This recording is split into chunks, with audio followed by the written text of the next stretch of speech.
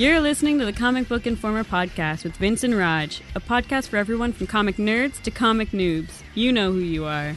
Now here's your host, Vince.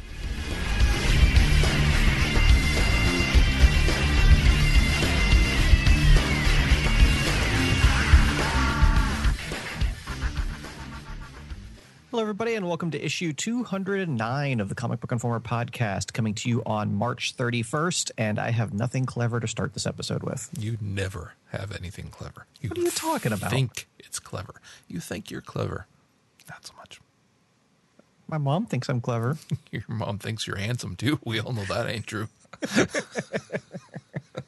Well, since I have been mandated that we are on a timeline for this episode, we're just going to dive right in with finally the third and final part of our Daredevil retrospective, if you will, preparing for the Netflix series, which launches next weekend. I'm really excited to dive into that and see what it's like.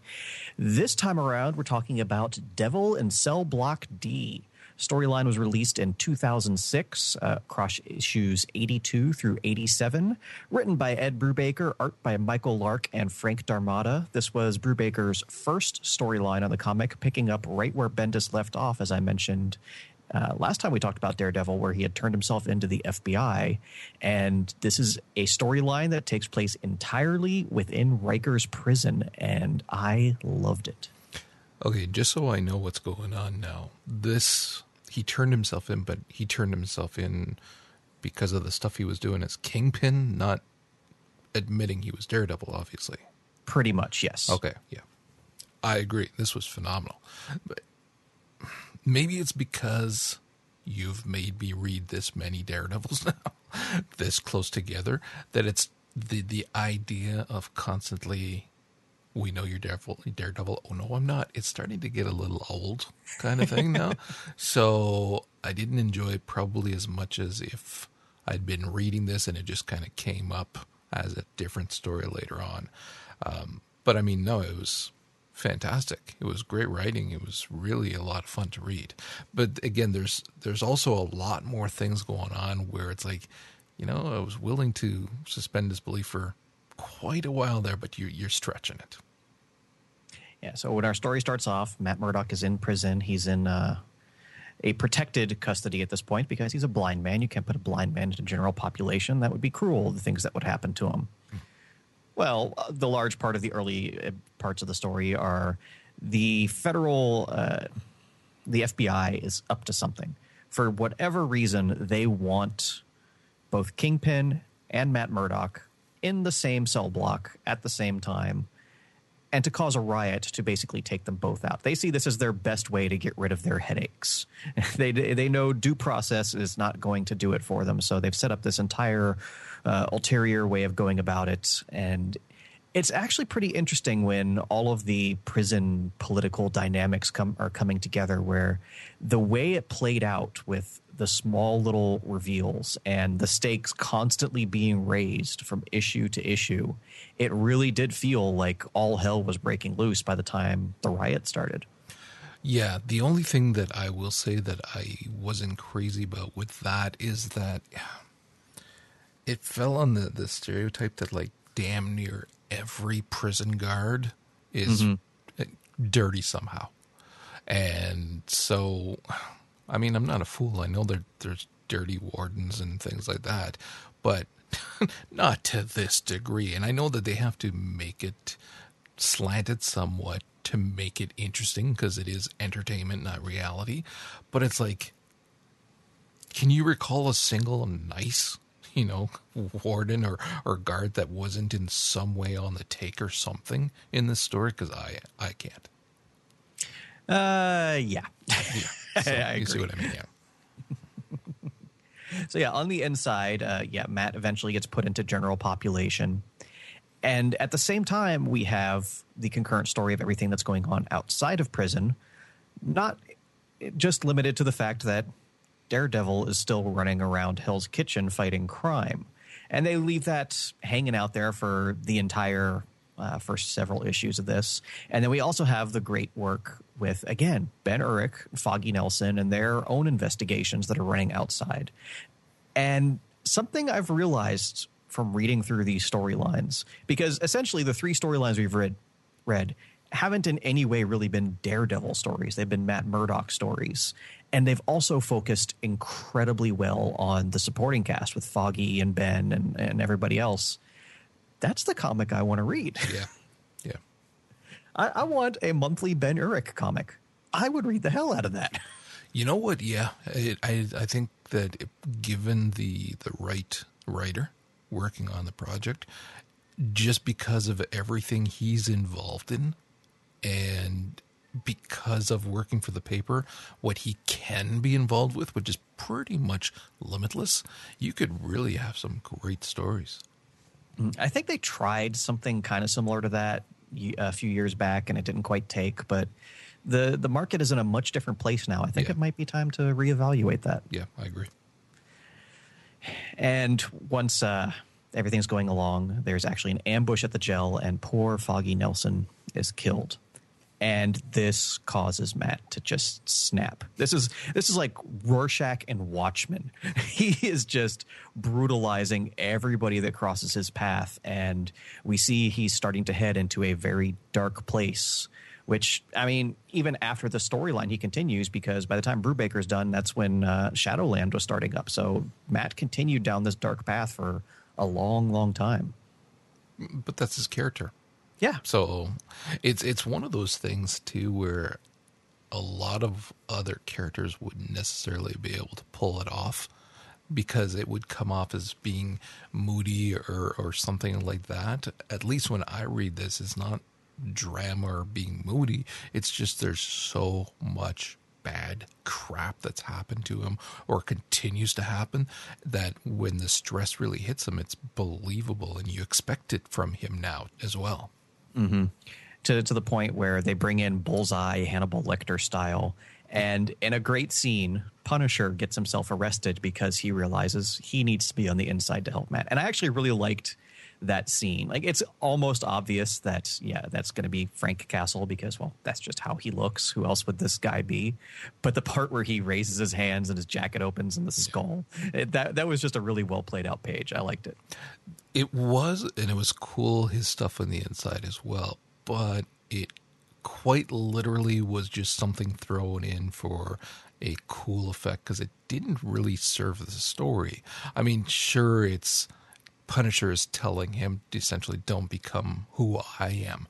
But why would Punisher do that? Seriously? I can see a lot of other characters getting themselves arrested just because they care that much about Matt to try to help out and things like that. Frank? No, I don't buy it one bit. That doesn't change the fact that it was still awesome. It kind of was. I'm not lying. The scenes were cool. They weren't awesome, but they were like, okay, that's cool. But it was one of those where you're like, but it makes no sense whatsoever. Mm-hmm. So with all the darkness, we also see that there's still some light in Matt's life when his wife, Mila, visits. And they have that great conversation about, is this the man you want to be? Is this the man that Foggy died for? And so, like we said, so many Daredevil stories revolve around that cycle of the descent into darkness and the eventual revelation. And, and it, like we said, it ties into the whole religious and spiritual aspect of the character. And once again, this storyline follows suit. Yep. So finally, we get the big brawl at the end. The riot breaks out. I loved the bits with him and Kingpin, having to work together, and then Matt finally finding his way. It was, like I said, it built to a good climax, and we got a great payoff for it. Yeah. Again, it was a very good story, although it really stretched just how far you're willing to suspend disbelief just because of everything that's happening, all the fights he's getting into, and nobody sees this and, not just guesses that he really is Daredevil, but pretty much it's a cemented deal at this point. So there was too many of those kind of. Granted, I will say this again, like I said it earlier there, I might just be a little hypersensitive to it just because this is our third story arc in less than a month. So maybe that's why as well. My biggest disappointment in this storyline, though, is that once Matt gets out of prison and we finally get the Daredevil versus Daredevil confrontation, that the reveal wasn't the end of the issue. Like it just happened on like page 8, and then they went on with the story. Like that would have been a great cliffhanger to end the story on. Yeah, but there was still more that had to be done. So I'm just saying, like when you look back at like all these great climactic moments, it just felt like the type of image with Daredevil's hand glowing with the strength of iron. That was a great way to end an issue, and it was just like, oh, okay, it's Danny. Moving on. Yeah. Well, I thought it was cool, but when you look at what the actual ending is for that issue, it kind of trumps it. Well, you know how much of an Iron Fist fanboy I am, so it's still. You kind of have to take that into account. And all throughout, Michael Lark's artwork is perfect for the tone of what they're doing here. Yep. It's him and Brubaker teaming up again after Gotham Central, saying, okay, that worked well. Let's kind of do the same thing over at Marvel with all their fun characters. And it's a great fit. It gives it that same like noir type style that who the hell was Bendis' artist? Maleev. A similar aesthetic, but a very different style, and it feels like a Daredevil comic should feel. Mm-hmm. That's kind of my thing with the Mark Waid Daredevil. That in addition to the fact that the stories aren't really that interesting to me, as much as I like Chris Samnee and Marcos Martin and Paulo Rivera and all those guys, it doesn't feel Daredevil to me. Like the art is fine, but it's not what I want out of a Daredevil comic. Okay. When I look back at what I want out of a Daredevil comic, it's Frank Miller, it's Alex Maleev, it's Michael Lark. Like that's what I want my Daredevil comic to look like. I'm a little bit more open to different stuff, but that's not to say that this isn't good. Obviously, this is spectacular. So that's our Daredevil. We're kind of getting through it pretty quick because I have a feeling what we're reading is going to be pretty hefty this week. Am I correct about that, Roger? Oh, me. No, I've been good. How many did I talk about? 3 last week? Maybe 4. Well, I'm just saying based on how much came out last week. I had to kind of force myself to cut it down to 4 because there's so much to talk about. All right, well, go ahead. All right, then. First of all, New Avengers, continuing the build-up to Secret Wars. This issue was just great for me on any number of levels because it's focusing on Thor and Hyperion and the strike team that the Avengers have sent literally to the end of the universe. And I can't help it. My Thor fanboy moments. This issue was just awesome beginning to end. Okay, but was it Thor or was it Odin's son? It was Thor, Odin's son. Ah, well, that's not Thor. I cannot explain more without completely ruining a lot of stuff that you've missed. I've got to read. I got to get caught up on those. And the ending was actually really clever, and I enjoyed it. Okay. We also had all new Ghost Rider finished up its run. I can breathe a sigh of relief knowing that everybody's okay. But I cannot praise this comic enough for how emotionally invested I got with these characters over the course of only 12 issues. And I really hope after Secret Wars is over, there's a place for Robbie in whatever's left of the Marvel Universe. On one hand, I think they kind of overplayed some of the aspects of it, like the spirit that was possessing him. It wasn't, one of the traditional Ghost Rider spirits. It was, as repeated several times throughout the comic, a satanic serial killer. And they keep kind of hammering into that. And it was like, it was a little on the nose and like in your face. But then as it went on, I kind of realized they were going for like that 70s sort of like grindhouse movie feel where that type of thing would be front and center and repeated over and over again. So it on one hand, it felt overdone, but on the other hand, it felt like it was supposed to be overdone. So it worked overall. Right. Have you seen the previews for the Secret Wars Ghost Rider series? No. Oh my God. It's called Ghost Racers. It is Death Race 2000 with Ghost Riders. Oh my God. It's got Robbie, it's got Johnny, Danny, Alejandra. There's a frickin' centaur Ghost Rider. This is going to be the greatest comic book ever made. In my head, I got an image of like Mario Kart style, all of them together beside each other, ready to go.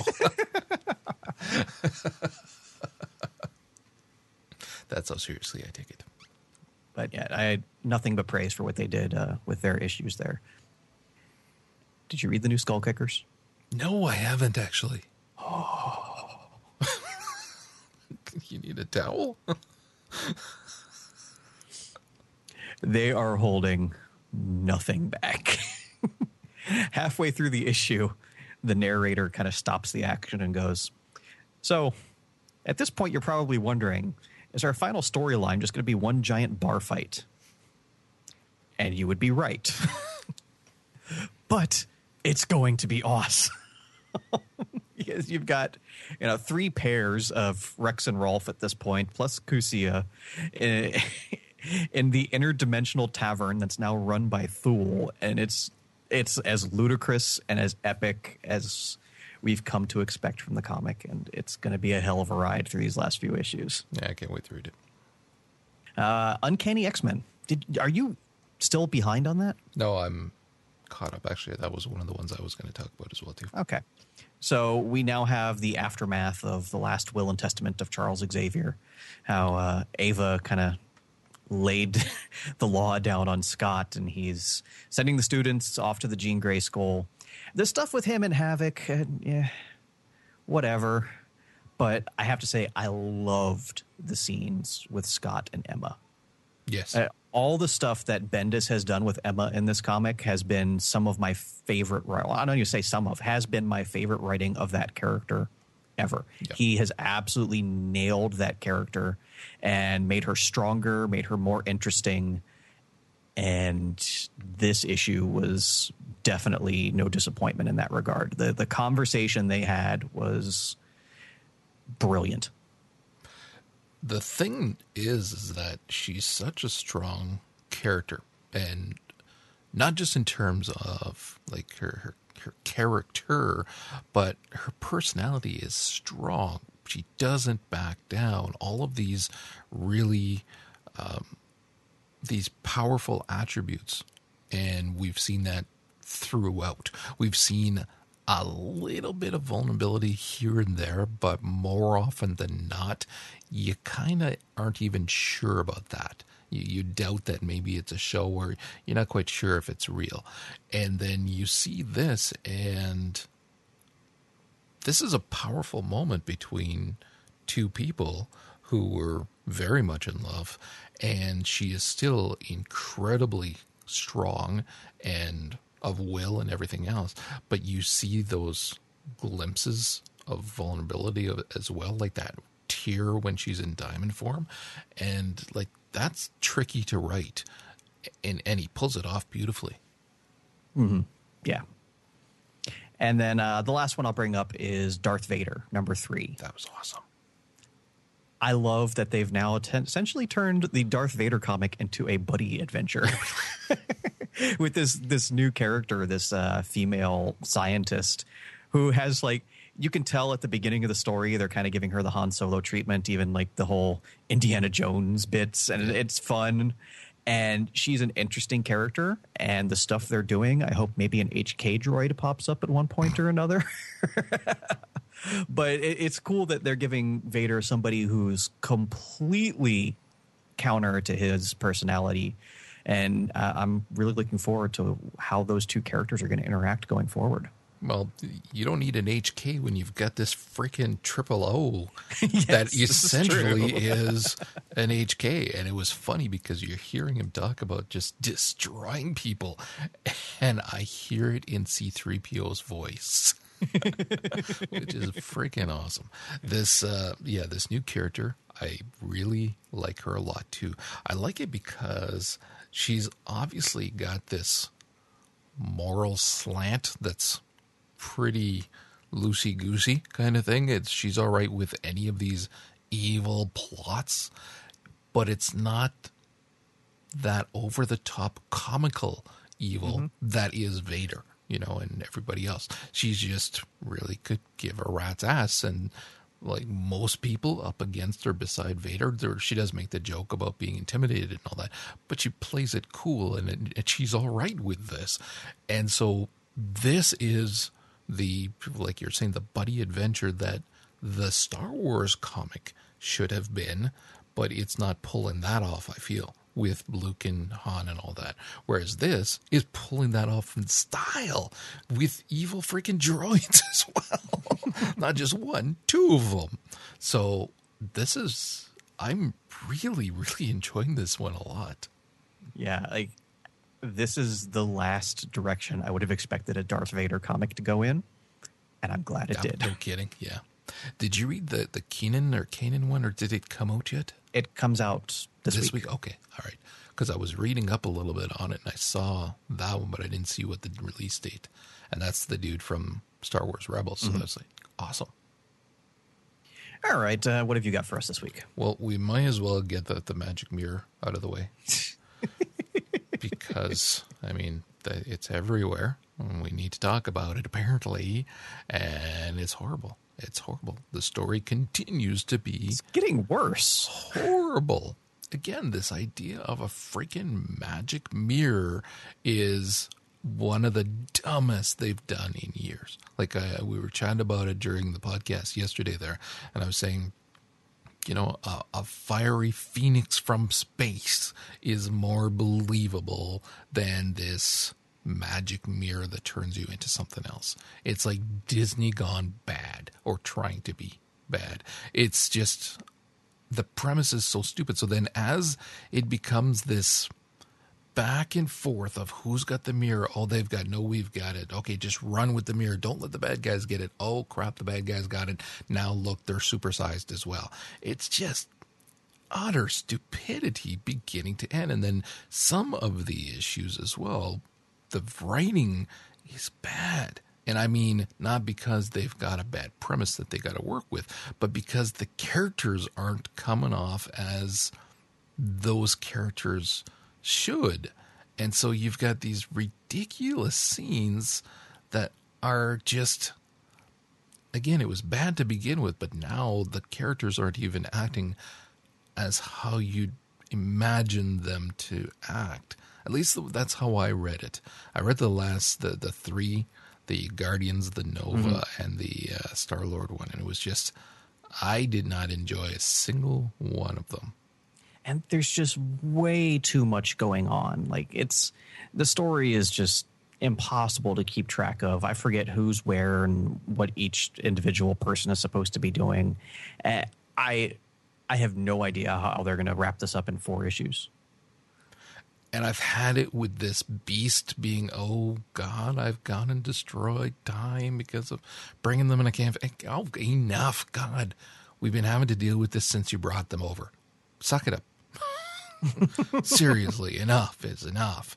Because they just make him like, it was a cool drawing, that big panel with him, with all the writing around him, trying to figure shit out. Oh, God damn it. But it was just, again, it's like, enough is enough. And the whole amber thing for the planet, cool looking effect. But why exactly can't Kitty slowly take the people out? It's too dense. What? A, you got out. And B, she's gone through a magic bullet through space, phasing through worlds. You're telling me she can't get through a little bit of amber? Kind of hard to believe. Well, you're going to defend this. This is good. Let me get comfortable. I will just say, they've established in the past that there are things that Kitty has trouble. Like adamantium. She can phase adamantium, but there's an incredible strain. She can only do it for a brief period of time. And I think they're kind of chalking up the amber to be a similarly dense, that she can do it, but it's limited because she got a couple people out. She got Jean and somebody else out. I forget. No, she didn't. Yeah. No, Jean wasn't in there. No, they weren't there. She got herself out and then said, I don't think I can get anybody else out. I'm just saying that they've but not before making out with Peter. Oh, just shut up and kiss me already. And I'm like, oh, are you serious? There's a planet. They just said that Jean is hearing everybody screaming in pain. Just kiss me, Peter. Oh, God. This is why people don't take comic books seriously. Pretty much. So, Yes. Not defending it. I'm just saying there's a premise. It was terrible. It was terrible. Wolverines. Doesn't get better. Equally terrible. I thought you were saying it got better. I said that there was a little bit of better in one of the issues that I read. This, We've returned to status quo. we've kind of dipped a little bit below. Now we've got freaking guns that can shoot across parallel universes to get to this dude's brain or whatever that hovers outside of his body in another dimension. And it's like, oh my God, seriously? This was... That may be one of the most comic book sentences I've ever heard. Yeah, really. Yeah, this was, beginning to end. Crap on a stick.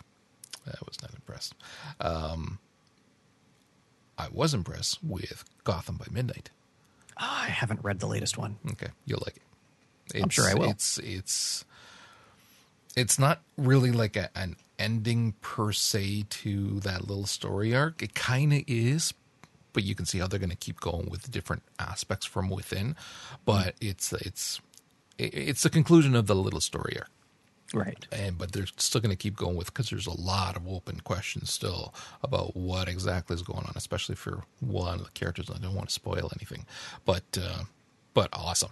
And like Batman shows up at one point. You're going to have to help me out with this. So yeah, it was really quite good. I enjoyed it. Last, do I want to cover that one? Yeah. I finished reading all the Batman, Superman. Mm-hmm. Didn't get better. Yeah. So yeah. Okay. Are you keeping up with the Amazing X-Men? Indeed. The Juggernaut story. Mm-hmm. So they got the conclusion to that. The story started off good, but it kind of... I wasn't impressed with the story as a whole at all.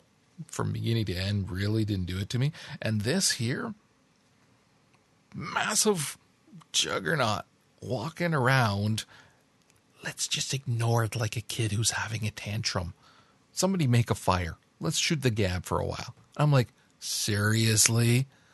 I kind of like the premise of the X-Men, who have done so much and seen so many things.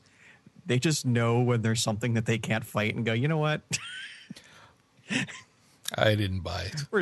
Not only did I didn't, I'm not going to say I agreed with it, but I did find the premise humorous. See, that's where we're going to differ, because they're trying to be clever. And as I'm reading them, thinking, you're not as clever as you think you are, because it wasn't. It was, again, completely unbelievable to the point where took me out of the story. And again, it wasn't clever. So I'm like, this is stupid. This is utter stupidity. The story as a whole wasn't good, but now this is, yeah. So I wasn't digging it. I guess we'll leave it at that. All right, then. Well, this week's new releases aren't quite as ridiculous as last week, but Marvel is still releasing everything on the planet.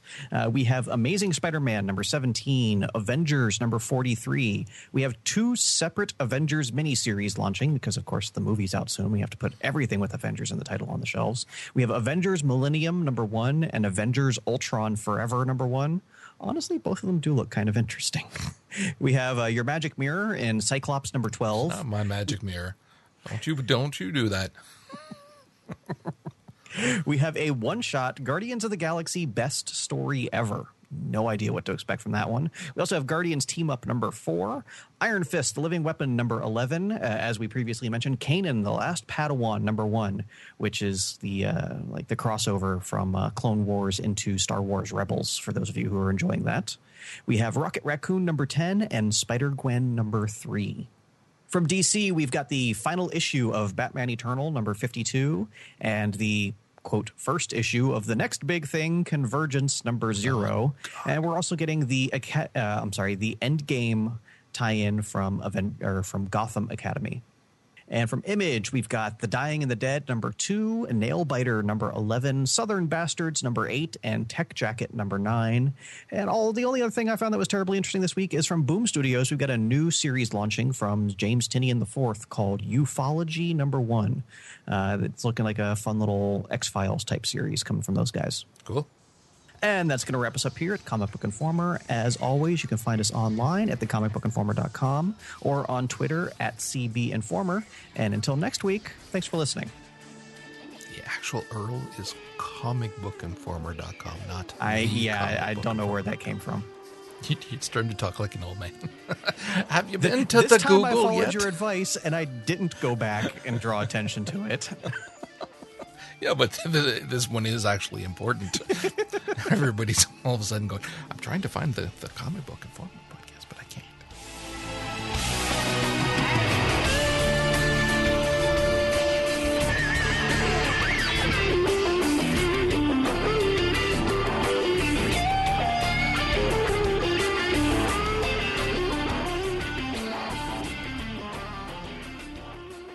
Make sure to stop by comicbookinformer.com and let the guys know what you think in the comments. If you'd like to hear more from Roger and Vince, check out Popcorn Ronin, a bi-weekly movie, TV, and anime podcast, as well as For the Lore, a weekly gaming podcast.